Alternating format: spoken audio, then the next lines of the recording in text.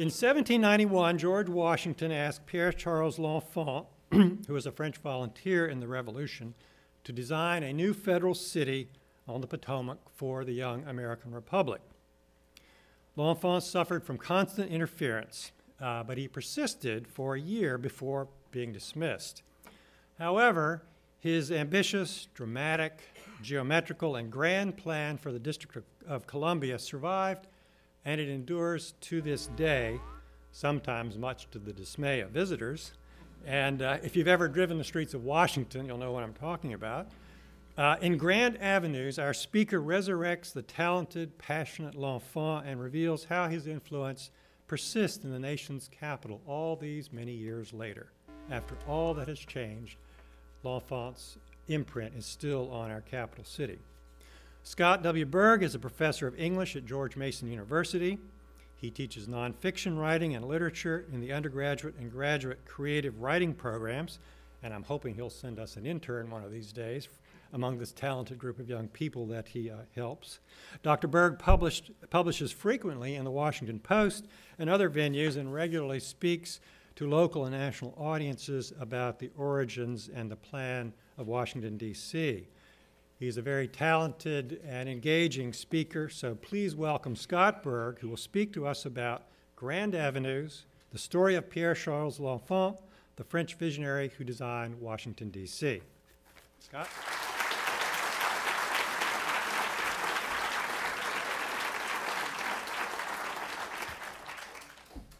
Thank you. I'd like to start by expressing my gratitude to Nelson and to the Historical Society for having me here, and for all of you for taking time out of your day to attend.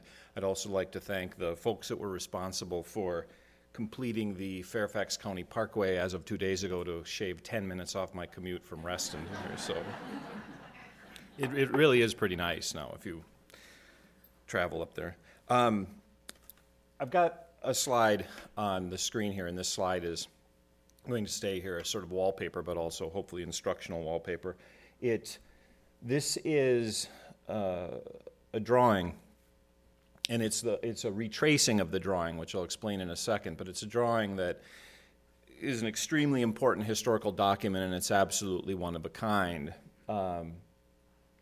This is the only extant drawing of the federal city in Pierre L'Enfant's hand. Some of you may be aware of this, but the actual drawing, which sits in a chamber at the Library of Congress, which I'll be talking about later here, that drawing is faded and smudged and sort of darkened beyond recognition unless you really know what you're looking for. If you're very, very familiar with this plan and you go look at that document, you can see that it is a design, it is a plan of Washington, D.C., but short of that kind of familiarity, you would have just recognized it as a brown sheet of paper. This is in fact, it says up there, traced over and restored my friend Don Hawkins, a Washington area architect and architectural historian. Took a scan, a tracing actually that he did, a tracing of the drawing. He was allowed to do this and created this sort of very evocative picture. This is not what L'Enfant's drawing would have looked like. We don't know exactly what L'Enfant's drawing would have looked like, but the original copy would have been a cream-colored paper background, and the colors would have been different. But what my friend Don was doing, and I think very well in this one, was trying to achieve sort of middle ground between sort of the evocative sepia-toned historical document that exists today and the original sort of very sort of clear and document that L'Enfant produced. And so that's what you're looking at here. And I just sort of wanted to say that before I began. Grand Avenues, the book, I wrote this book. It was published in 2007, February of 2007. So it's been over 3 years. I've spoken about it many, many times, and what I'm going to talk about today is both L'Enfant's life and his work, but also this particular document, which is the more and more that I sort of reflect on this subject, the more I realize that the story of this document, as you'll hear, is in many ways what the story of Grand Avenues. And so I'm very interested in telling you some things about this document, but also helping you sort of understand L'Enfant as much as we can. Grand Avenues begins, chapter 1, with L'Enfant arriving in March of 1791 from New York City, where he had been working and living, to take on the job of designing the federal city, a commission that he had been handed personally, although by letter, by George Washington. Essentially, George Washington at that moment was his patron, and it was quite a commission for a young designer and architect and artist who had come over at the age of 22 as a volunteer in the French army, very much about the lowest person on the ladder of the French volunteers, not a distinguished name, not from an especially wealthy or distinguished family. His father was a painter of battles for the court of Louis XV, but not a famous name at all.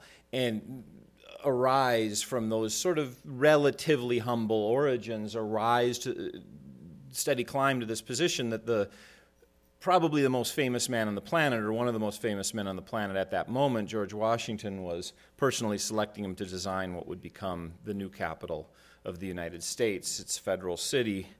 The story of that rise very quickly, within 11 months of him arriving on the job, and this is what the book also narrates, turns into a story of a very precipitous fall as he, within 11 months of beginning work on this, is, depending on who you believe, is either dismissed or was fired from the job. And that's in 1792. He dies in 1825. In the last 15 years of that, he's a charity case first in Maryland, south of the district, and then in Maryland, north of the district, in the ward of a family with the name of Diggs, a rather famous family. And so Grand Avenues charts this rise, this fall, and only 75 years later, in 1900, with the Macmillan Commission plan that sort of reinvigorates Washington, D.C., does he get his due, and there's the redemption part of the story. So that's the structure of Grand Avenues. That's the way it works. In the epilogue of Grand Avenues, I leave behind the narrative of Pierre L'Enfant, or Peter as he preferred to be called, and I chart instead the life story, if you will, of this historical document. And I'm actually at the end of this talk going to read you a little bit of that epilogue. Charting the story of this document, the city plan. This is the plan he presented to George Washington and Thomas Jefferson and James Madison in Philadelphia in August of 1791. This is the official plan. It had gone through a couple different versions. The drawing is the only extant example in his hand, as I said, of the plan of the federal city. And it's a document that endured a long history of indifference and neglect until it was rescued in the early 20th century by the Library of Congress. In some ways, Grand Avenue is as much the biography of this document, and it's generally called the 1791 manuscript plan. On the final page of my book, I describe this drawing, this plan, as, quote, the first work of Western art of international importance that was produced in or for America. Or, sorry, back up. The first great artistic achievement that could truly be called American, echoing other judgments that other historians had made. And that's what I want to talk a little bit about here today is L'Enfant's called an engineer. He's not an engineer. He was never trained as an engineer. L'Enfant is called a soldier. He was not a good soldier. He was involved in 2 battles. In the second one, he tried to light fire to some British defenses. In the Siege of Savannah, he was wounded in the leg, and that ended his military career. He wanted military distinction, but he was not particularly capable of achieving it. He was not an engineer. He was not a soldier. His training was at the Royal Academy of Painting and Sculpture in Paris. He was trained at one of the most prestigious schools of art in the Western world at that time. And I think of this as a work of art. And it's interesting to me, and has become more interesting since the publication of my book, to think of this plan as a work of art. And to dig deeper into that notion of the city plan as a work of art, it's useful to sort of define what we mean by art. And being a teacher of both nonfiction writing, but also literature, I like to borrow my definitions of art from literature. And the one I really fond of was created by the Italian writer Umberto Eco. Some of you, The Name of the Rose was probably his most well-known book. He describes the novel as, quote, a machine for generating interpretation. And he also describes something called the poetic effect, meaning the artistic effect in literature, as, quote, the capacity that a text displays for continuing to generate different readings without ever being completely consumed. And I love those I love them. And Eco covers a great deal of ground in those short phrases. He uses the word machine to connote a made thing that itself generates interpretations and readings. And the best works of literature and the best works of art produce an ongoing argument about meaning that can, in extraordinary cases, seem never-ending. And the longer those kinds of arguments go on and the more distant they move from the original act of creation, the more difficult it can be to discern the wishes and intentions of the creator, which then leads to a different set of questions that, at least in the field of literature, we wrestle with all the time. How much allegiance do we owe the artist's intentions in a reading of his or her work? How do we even begin to figure out what those intentions were? At what point, if any, does the importance of those intentions begin to sort of recede and be replaced by other concerns? These are tantalizing questions. They're fun to talk about. They're very important questions to ask. And I think they're productive and important questions to ask about the city plan in the United States Capitol, because a great city is like a great novel, full of plots, subplots, large themes, stylistic choices, symbolic objects and gestures, central characters, peripheral characters. And Washington, D.C. certainly is no exception. And sort of this line of thinking has led me to the thought that this manuscript plan for D.C. has, much like a classic work of literature, been subject to a wide range of readings. Some of those readings are meaning interpretations, or some of those readings seem brilliant, some useful, some wishful, some maddening, as the city's been shaped and reshaped over more than 2 centuries. A work of art is first and foremost a work of expression, and as a product of expression, it requires the artist to be articulate in whatever form the medium requires: paint, song, line. And L'Enfant provides us an especially interesting conundrum as we seek to understand the meanings of his plan, because he was at the same time enormously articulate and inarticulate.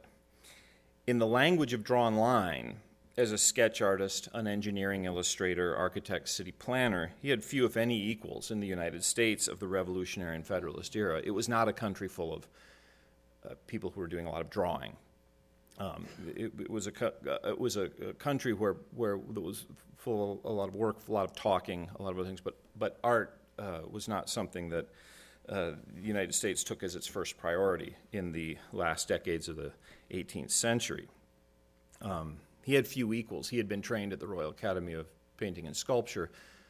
As far as I know, at least when he was working on the city of D.C., that made him unique in the United States. But in the language of words, especially the English language, L'Enfant faced an enormous challenge, and it's one he often failed to meet. I've spent hours, and not hours is the wrong word, hours and hours and days and weeks at the Library of Congress with his letters and his manuscripts, and transcribing them is a daunting task, to say the best.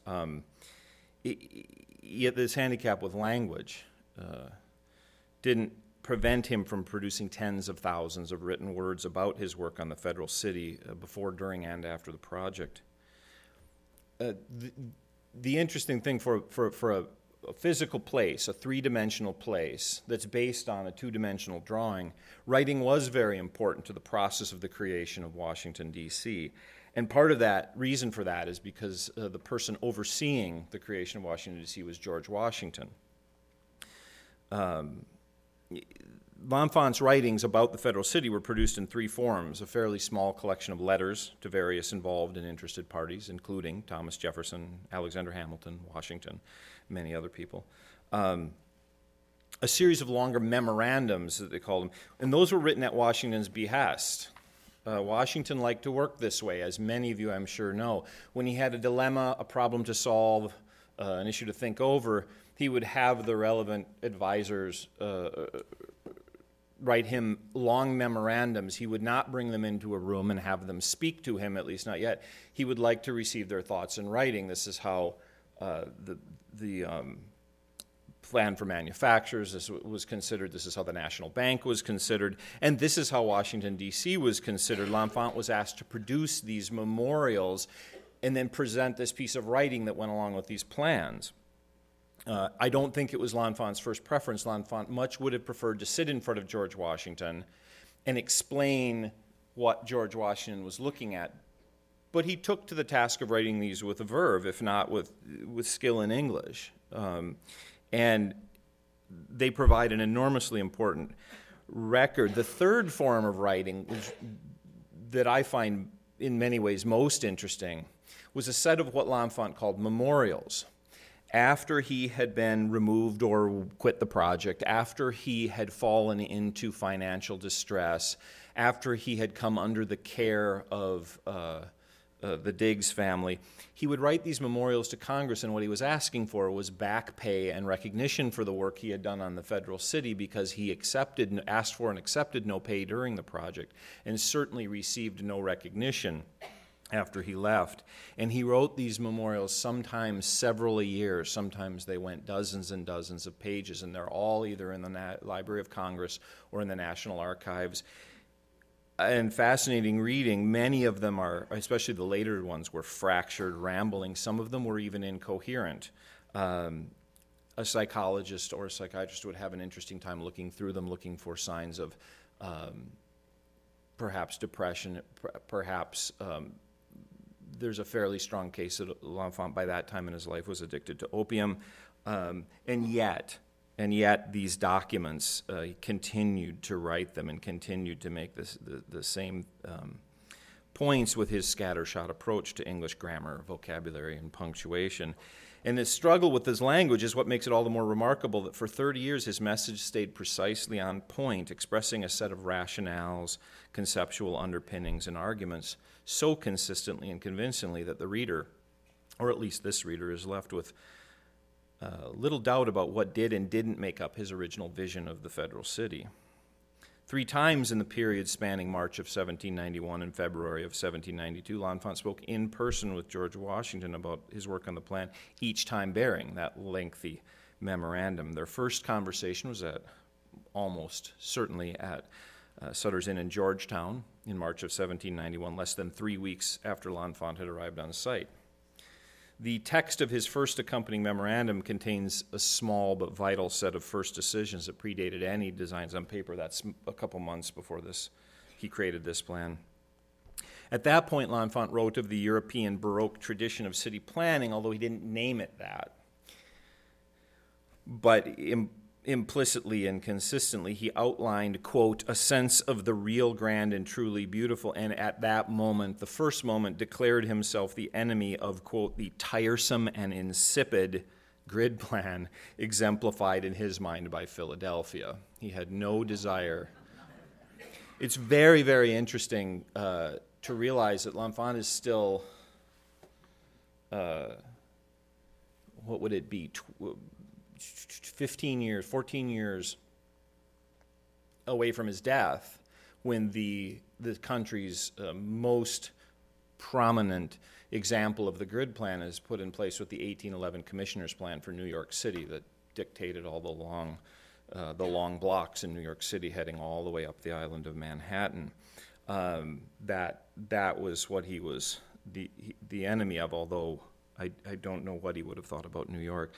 At that point, so too did he reveal his predisposition for topographical drama that led him to raise his eyes to the highest ground on what was otherwise a fairly level site, especially the wooded slopes of what he called Jenkins Hill, and we now know as Capitol Hill, an eminence from whose heights, he wrote, quote, every grand building would rear with a majestic aspect over the country all around. Already, L'Enfant's looking to effuse the American capital, and he's just in these first 3 weeks of work with a symbolic magnificence that spoke less to its modest present than to its seemingly unlimited future. At that point, he also wrote and presumably spoke to Washington about the advantages of the deeper eastern branch, today known as the Anacostia River, over the Potomac for waterborne commerce. And he proposed the transformation of the ferry road. Let's see if yes, it does. Good, I've got a pointer here. I can interrupt here and just orient you for a second to this plan. I'm sure many of you, it's very recognizable still, of course, but you have Capitol Building, White House, where today sits the Washington Monument, right about there. You may be wondering why the Lincoln Memorial is floating out in the Potomac. Some of you know this story, but this was very, very soon after this period of time. This was dangerous and unnavigable water, and so by the 1880s, 1890s, the U.S. Army Corps of Engineers filled this in to create what today is West and East Potomac Park. So the Jefferson Monument is here, Lincoln is here. That helps orient you to this much wider Potomac here, so we can get oriented. Well, at the time this city is put in place, this is farmland, forest, fields, not a lot of swamp. In fact, probably zero swamp, although low-lying marshy areas, we can accept that those were there. But if anybody ever tells you it was built on a swamp, it wasn't, not at all. Georgetown, of course, existed. We have Alexandria further down the river. But otherwise, this is fairly sparsely populated. 2 ferries ran at that time, one from Georgetown across the river here, and another, this bridge didn't exist at that time, another ferry road down here crossing the Anacostia.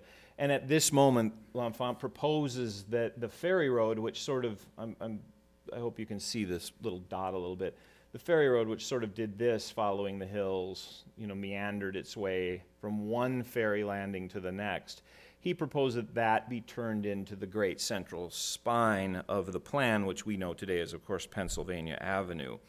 There's a reason that the Capitol and White House are where they are, and there's several reasons, but one of those reasons is that they fall along that central spine, that ferry road. He imagined it running from Georgetown over to the other ferry. L'Enfant's second memorandum was the first to accompany a drawing, still predating this one, when in late June of 1791 he arrived at Mount Vernon with a hurried draft of the plan devoted not to this level of detail on street arrangements, but instead to what he called, quote, the situation and distances of objects. He was interested in placing things at that moment. He was now thinking carefully about the arrangement of roads and major buildings and the way an entire chronology of development would form around these elements. And this is what's most interesting about his second memorandum, is he spends as much time talking about how the city would grow. He spends as much time talking about that as where the streets would go.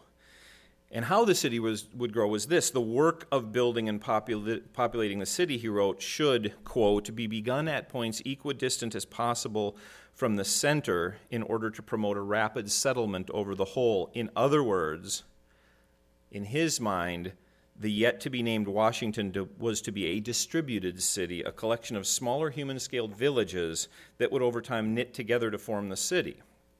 It's a very powerful metaphor for the knitting together of the country.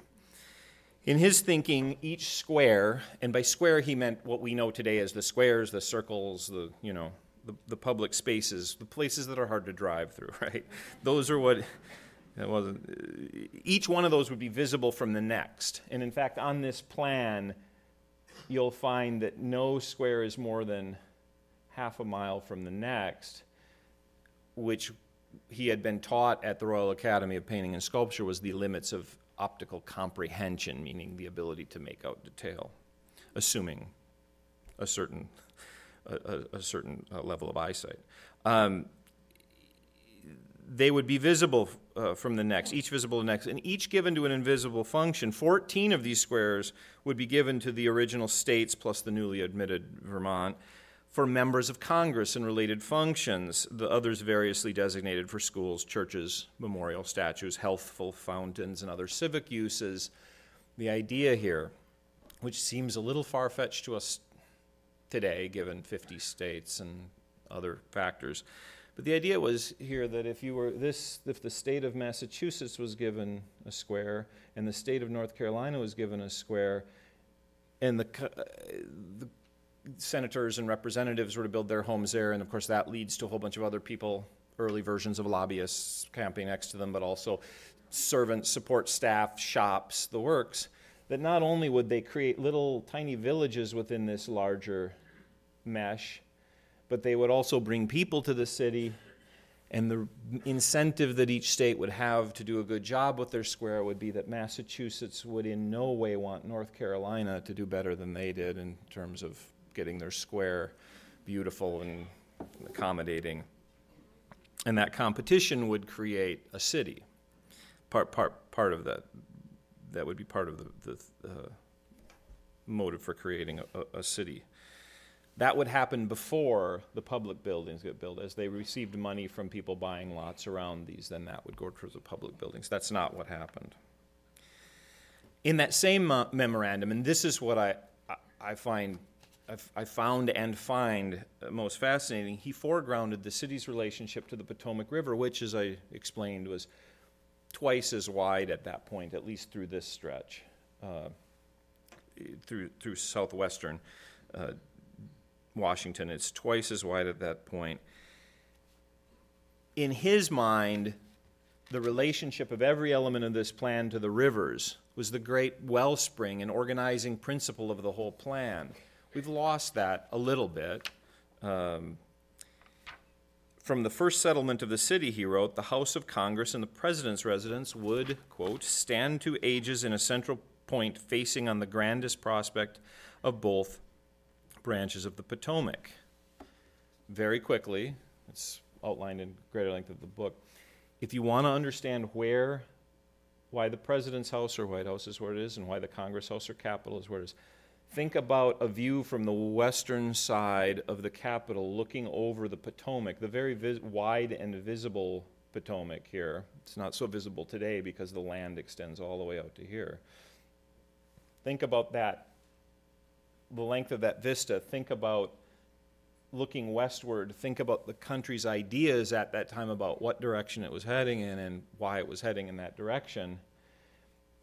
And think about George Washington, who we have to remember in 1791 was assumed to have the position of the presidency for life. In 1791, no one had anticipated that he'd serve 2 terms and then decline to serve a third. And so this was less the president's house at that moment than the place George Washington would conduct the business of the country. And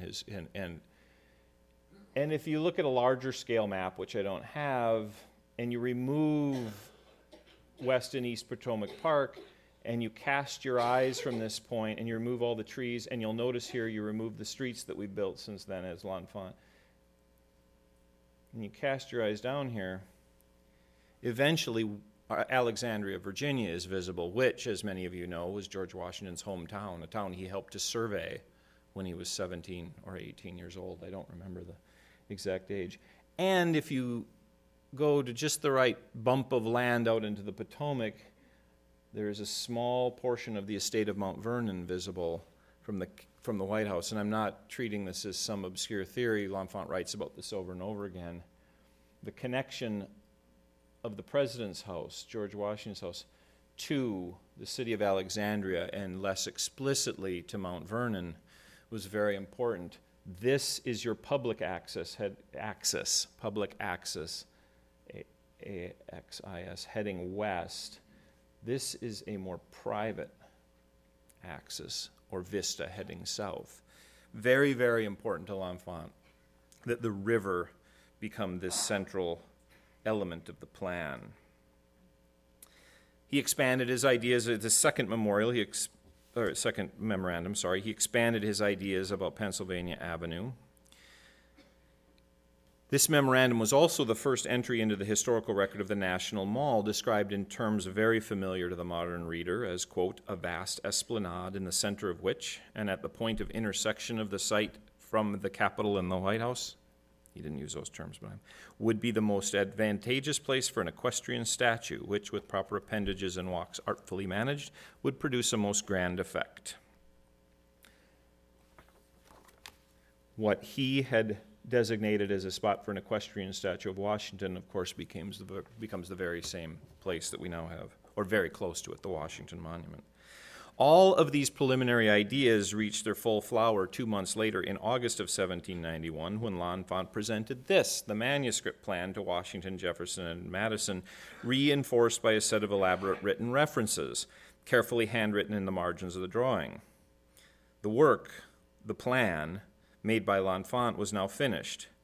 Many newspapers in around the 13 states published these references in lieu of trying to reproduce the plan in one small corner of a newspaper page, so that most Americans were first exposed to L'Enfant's design as, ironically, a written and not a drawn document. For the first quarter of the 19th century, as I said, all the way up to his death, L'Enfant's memorials to Congress faithfully reiterated all the ideas I've already discussed. This consistency across so many decades of writing in so many different forms frees us to focus closely on what he never said and explore present-day assumptions that range from innocent and often repeated schoolhouse myths to deeply entrenched misconceptions. Certain misconceptions are easily dismissed. In nearly 35 years of writing about the federal city, L'Enfant never discussed embedding Masonic symbols in the plan or creating a Versailles in America.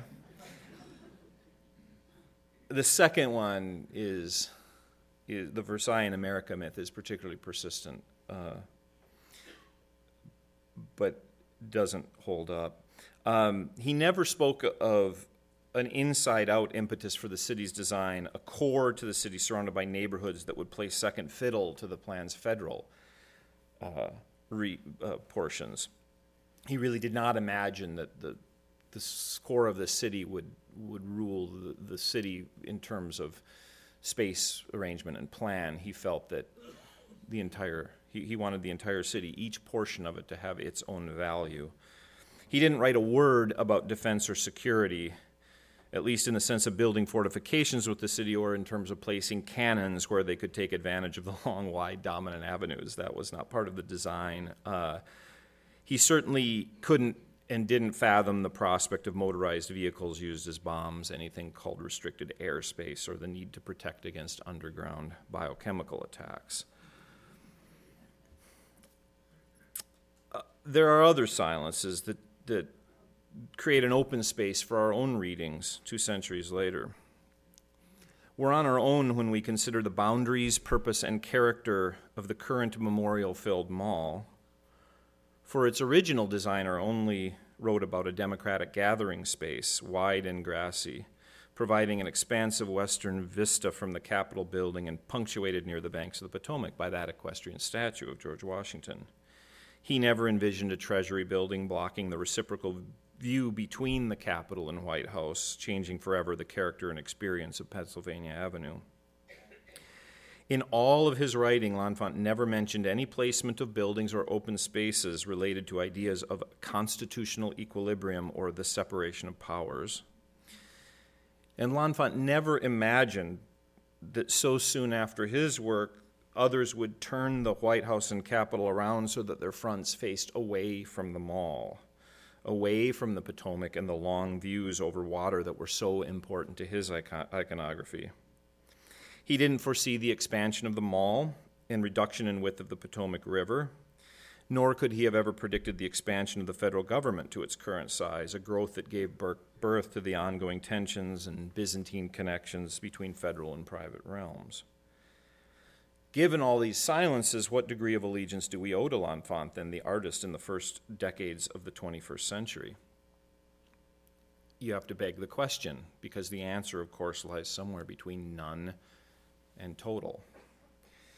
In 1900, when the American Institute of Architects decided to dedicate its biannual meeting to solving what were then the manifest planning problems bedeviling Washington, it was guest speaker Rick Olmsted, son of the famous landscape architect Frederick Law Olmsted, Jr., who suggested that the best way to reclaim the city's beauty and meaning was to strip away the past 110 years in order to revisit L'Enfant's own plan and antecedents. In 1900, when the Macmillan Commission started their work, the mall as we know it today didn't exist. There's a train track running across the mall, elevated train track running across the mall right about here. If you were standing here looking at the Capitol, about every half hour you'd see a gigantic plume of white smoke here obscuring your view from the trains. Various gardens, various outbuildings, various shed shacks, some sheep and cows. It was not what we're used to today. Olmsted's declaration was the first step on the way to that Macmillan plan that created the core of the city as we experience it today. But even the work of the Macmillan Commission, made up of Olmsted, architects Daniel Burnham and Charles McKim, and sculptor Augustus St. Gaudens, was not a return to L'Enfant, but an architectural reinvention, owing as much to the Chicago's World Fair of 1893 and the growing City Beautiful movement as it did to the original planner's vision. They knew what we knew, that the city is fundamentally ours, not L'Enfant's. Every decision made at every level of planning part of a complex, multi-layered interpretation of L'Enfant's work, centuries in the making. If we do want to be originalists and grant L'Enfant the loudest say in our interpretive conversation, we're not supplied with a set of ready answers. Instead, we're confronted with a set of really complicated questions. Our own answers to those questions and our disagreement about those answers, and the fact that those answers are still, after 219 years, tied to an individual act of creation, give L'Enfant's planning its standing as a very important work of art. The consideration of those questions is a work of many years. It's not really my job, and it's not one for one short talk, but at the very least, we can say that they revolve around the character and livelihood of all the city's neighborhoods, around ever thornier issues of accessibility and security, and about the relationship between historic preservation and commercial development. They circle back to the importance of the Potomac River and the possibilities of great vistas from as well as to the Capitol and White House. In all of the decisions made after 9/11, the only one I really want to stand up in front of any group of people and talk about is, let's make sure the western plaza of the Capitol is opened and stays open so that we can look out over the mall from the only place L'Enfant really imagined people seeing the entire mall. These questions persist as we continue to investigate the nature and use of the grand and beautiful, as L'Enfant put it, and try to understand the aesthetic and symbolic aspects of private and public spaces of all sizes. It's the open and ongoing nature of these questions, the continuing work of L'Enfant's machine, as Eco would have put it, that best defines Washington, D.C., doing as much as any particular kind of power concentrated in the city to make Washington unique, meaningful, and worthy of our thought and attention. I just want to read one page, and then I'd love to take questions.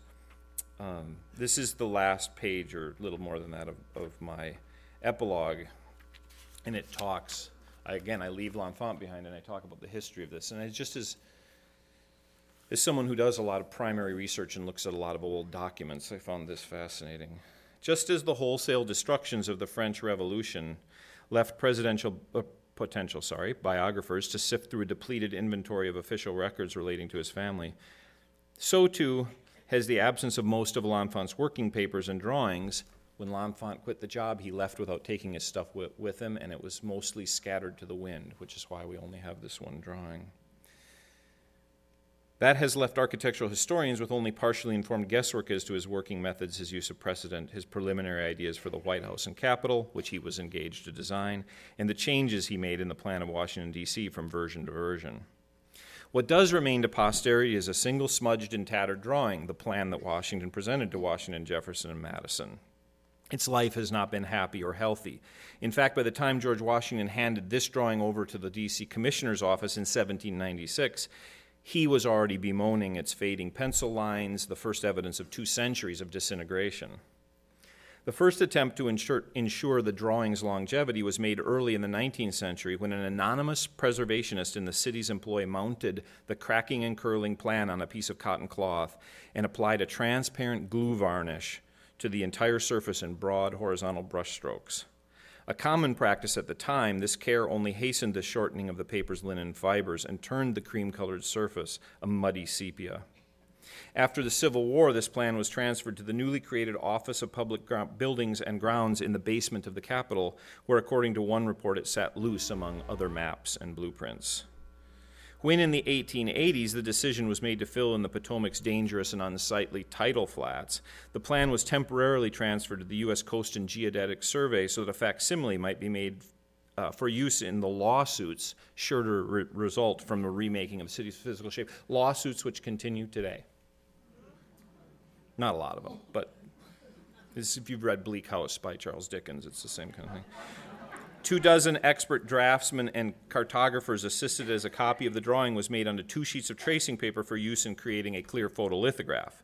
The document was then returned to its basement room at the Capitol, and for 30 more years, its watercolor washes and pencil lines continued to fade while its ink continued to bleed.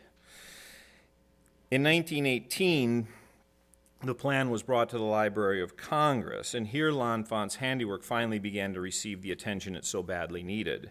Placed in a wooden box under a thick glass shield, the plan was seldom viewed until 1951, when another effort at restoration was made, replacing the cotton cloth backing with sturdier material and mending what cracks and tears could be mended. This was the last time the drawing was altered in any way, as an extensive study 10 years later in the 60s provided a determination that still obtains today. It's been through enough, leave it alone. Technology is slowly catching up to L'Enfant's plan. Today, less than 20 ounces of paper now sit enclosed in 108 pounds of polystyrene, anodized aluminum, and plexiglass, sealed off from the outside and breathing an otherworldly atmosphere made of pressurized argon gas. Only 5 documents at the Library of Congress have been placed in this type of life support apparatus: L'Enfant's plan, George Mason's Virginia Declaration of Rights, 2 drafts of the Gettysburg Address in Lincoln's hand, and Thomas Jefferson's draft of the Declaration of Independence.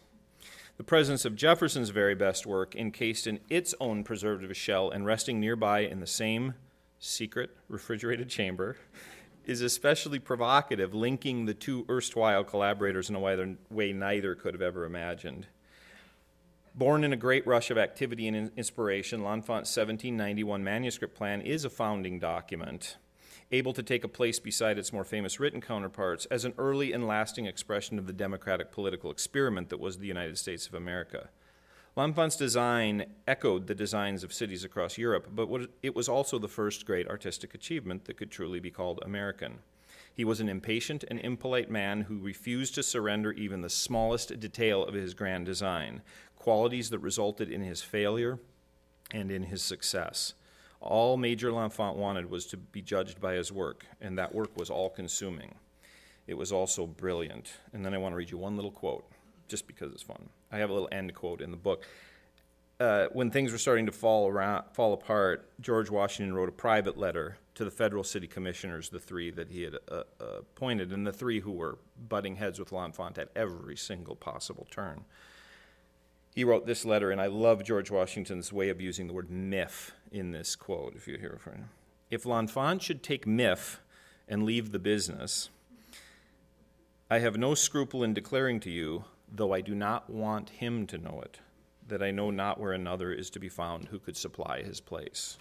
Anyway, thanks.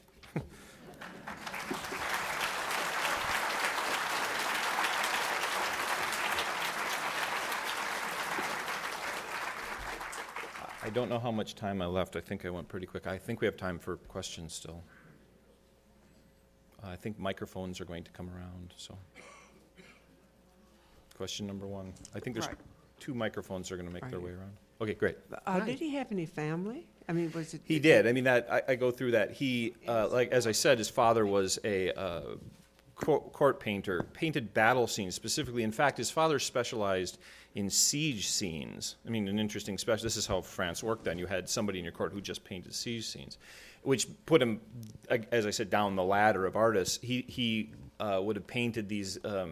The the War of Austrian Secession, other wars that I don't know all that much about. He would go and paint the siege scenes, which required his father, to study the construction and nature of fortifications, and would also teach him how to put those sort of within a field with foreground, background. And what's funny is his father almost certainly never met Louis the King, but there he is on a little horse in front of whether he was necessarily at that siege or not. That was what his father did. Mother was the daughter of she was much younger than her husband. Mother was a daughter of a kind of a minor naval official, and they lived at the Gobelins, which is a tapestry manufacturer there, which was in one of the rowdiest and naughtiest parts of Paris, in the 13th arrondissement. But it was the tapestry manufacturer, which you can still go and tour today, and I highly recommend it. Very few tourists go to the 13th, but it's absolutely worth it. It was an enclosed sort of city. You lived there, and he would have lived there. He had a sister we know very little about, meaning nothing, really, and an older brother who died very young. The family records were burned and destroyed. They were probably at the tapestry manufacturer, and that's where during the Revolution they came and burned the storerooms.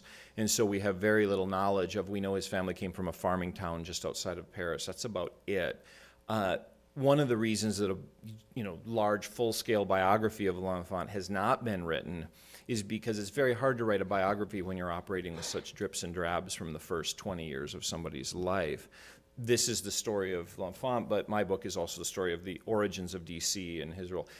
Multiple pieces. There are a couple of scholars who are working very hard in the Bibliothèque Nationale in Paris and other places but it feels like an endless task to try to go over there and hunt for that one document. So, but we know a little bit. Yes. Of all the important questions that I could ask, forgive me for a mundane one, but for a man without family, without money, without recognition, why would he do something so everlasting without money, without pay, without recompense? No, I understand what you're saying. He did have money. He had various pensions that came to him through his military experience, and there is some evidence that he had an inheritance. His father died very shortly after a few years before starting this project anyway, and there's some evidence some money was coming to him through that. He had sources of income. If you were someone like L'Enfant connected with these events, people were enormously willing to put you up, and a lot of them, it can't be overemphasized how much so many of them followed the example of George Washington. There was an idea of the perfect soldier of the Roman Republic that they all sort of, and Washington was sort of at the head of that, and Washington's decision not to accept salary as commander-in-chief, it was considered, if you were doing a project of vast public importance, it was considered absolutely required that you would publicly refuse salary. And L'Enfant was the kind of guy who probably tried to make a public declaration of not taking a salary, at the beginning at least, when things were going well. But he had no avenue to make a public declaration, so sometimes in his letters you find references to things that he felt he was trying to do very publicly, but he's kind of poor guy that way. I mean, nobody was probably paying attention to the fact he made that declaration. I don't think anybody cared whether L'Enfant got paid or not, but he refused. He said, I don't want to be paid. There is some evidence he had some money, enough money coming to him, at least before 1800 to live and to keep a small house or other things.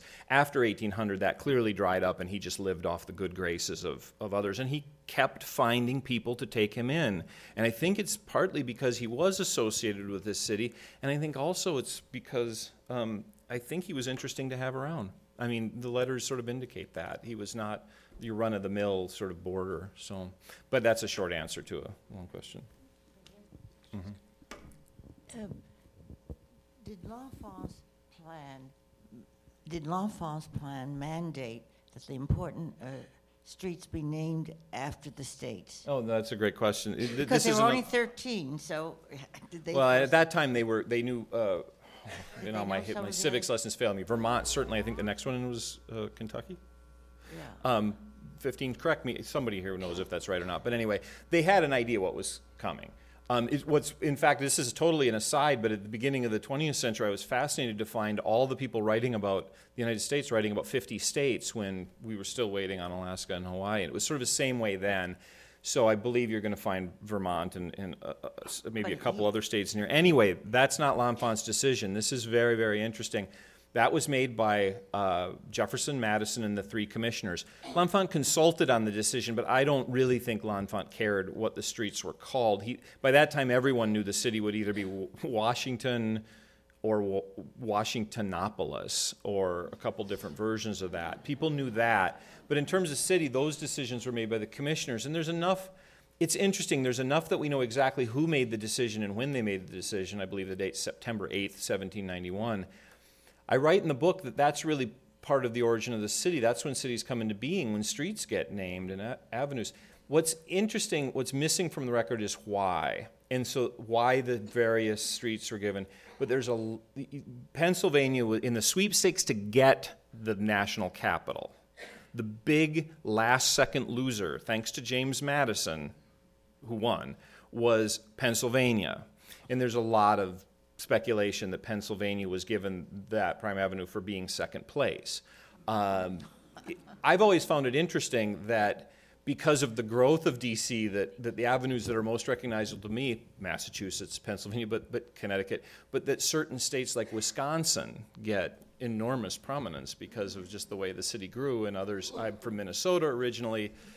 Good luck finding Minnesota and Wisconsin, if you follow the fates of the Vikings and Packers, don't like each other all that much, and so for them to have this very prominent street. Anyway, I have been on Minnesota Avenue. It's not that hard to find. But yeah, that was Jefferson, Madison, and the three commissioners. Yes. Thank you very much for this just fascinating and such an articulate presentation. My question is a little bit different. Do you know when Jackie Kennedy was doing all of her important work for restoring and improving things in D.C., was she trying to focus at all on things connected with L'Enfant? I would be leaving my area of expertise by a wide margin to really answer that question, but the answer is no. The answer is that L'Enfant, the better answer to that question is that L'Enfant's, I guess, recognition or awareness has gone through some really remarkable swings. And I'm not at all crediting my book with this. I think my book rode the wave rather than created the wave. But right now we're really in a period where we're paying a lot of attention to L'Enfant. What's really fascinating is how it seems to be about every 110 years that the Macmillan Commission pays a lot of attention to him. And now 110 years later, after that, we're paying, about every century, we pay a lot of attention to L'Enfant. That particular period of time, I do know this in my research, if you did database searches in newspapers, his name wasn't coming up. So, but I can't answer the question beyond that. Thanks, it's a great question, but yes.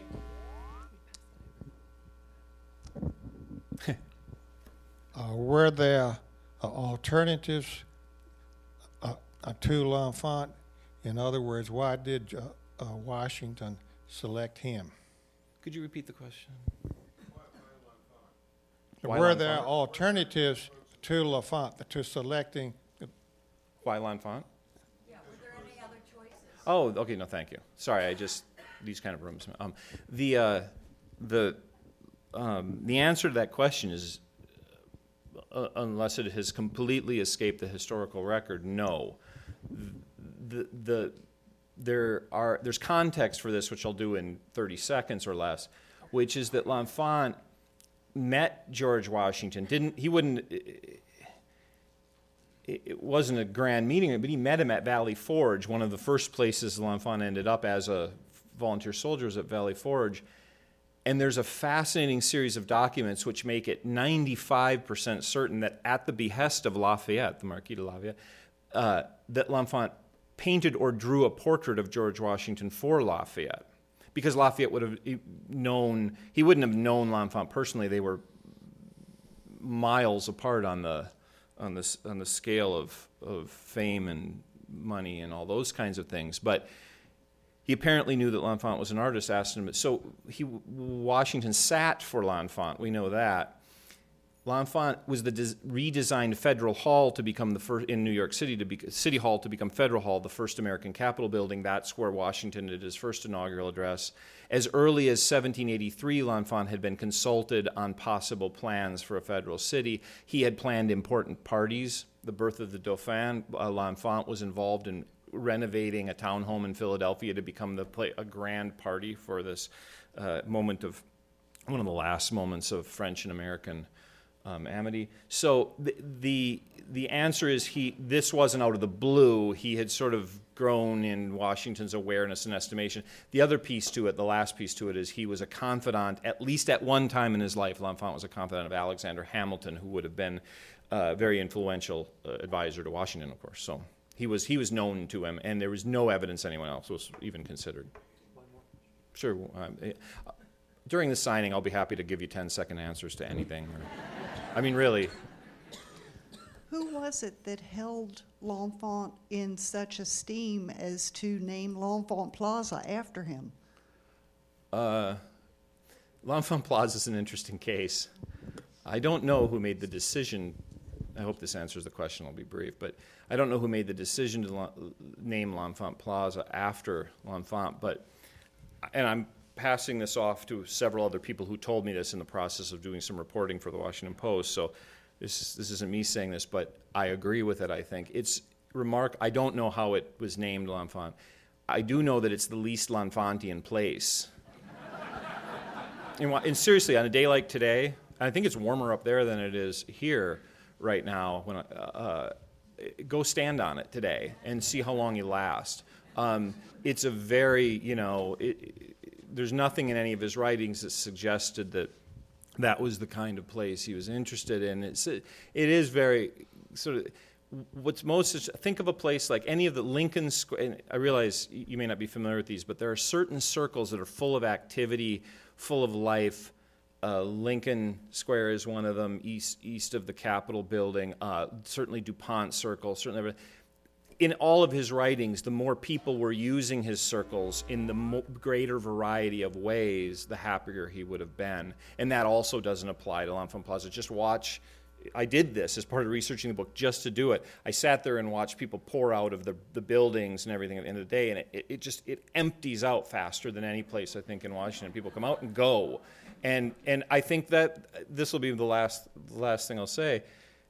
I think that applies to the circles and squares. Everybody complains about them. Obviously, he didn't have driving in mind, but the last thing he would have been interested in was creating any space where the point of the space was to get through it as rapidly as possible.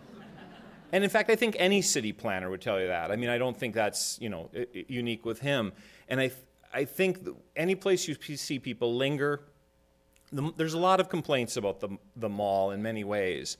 But on certain summer days when the place is packed and there's volleyball games going on and there's people sitting on the grass and there's kids running around, I'm not trying to be sentimental here. I'm just saying I think L'Enfant would have been pleased to see people using it and congregating.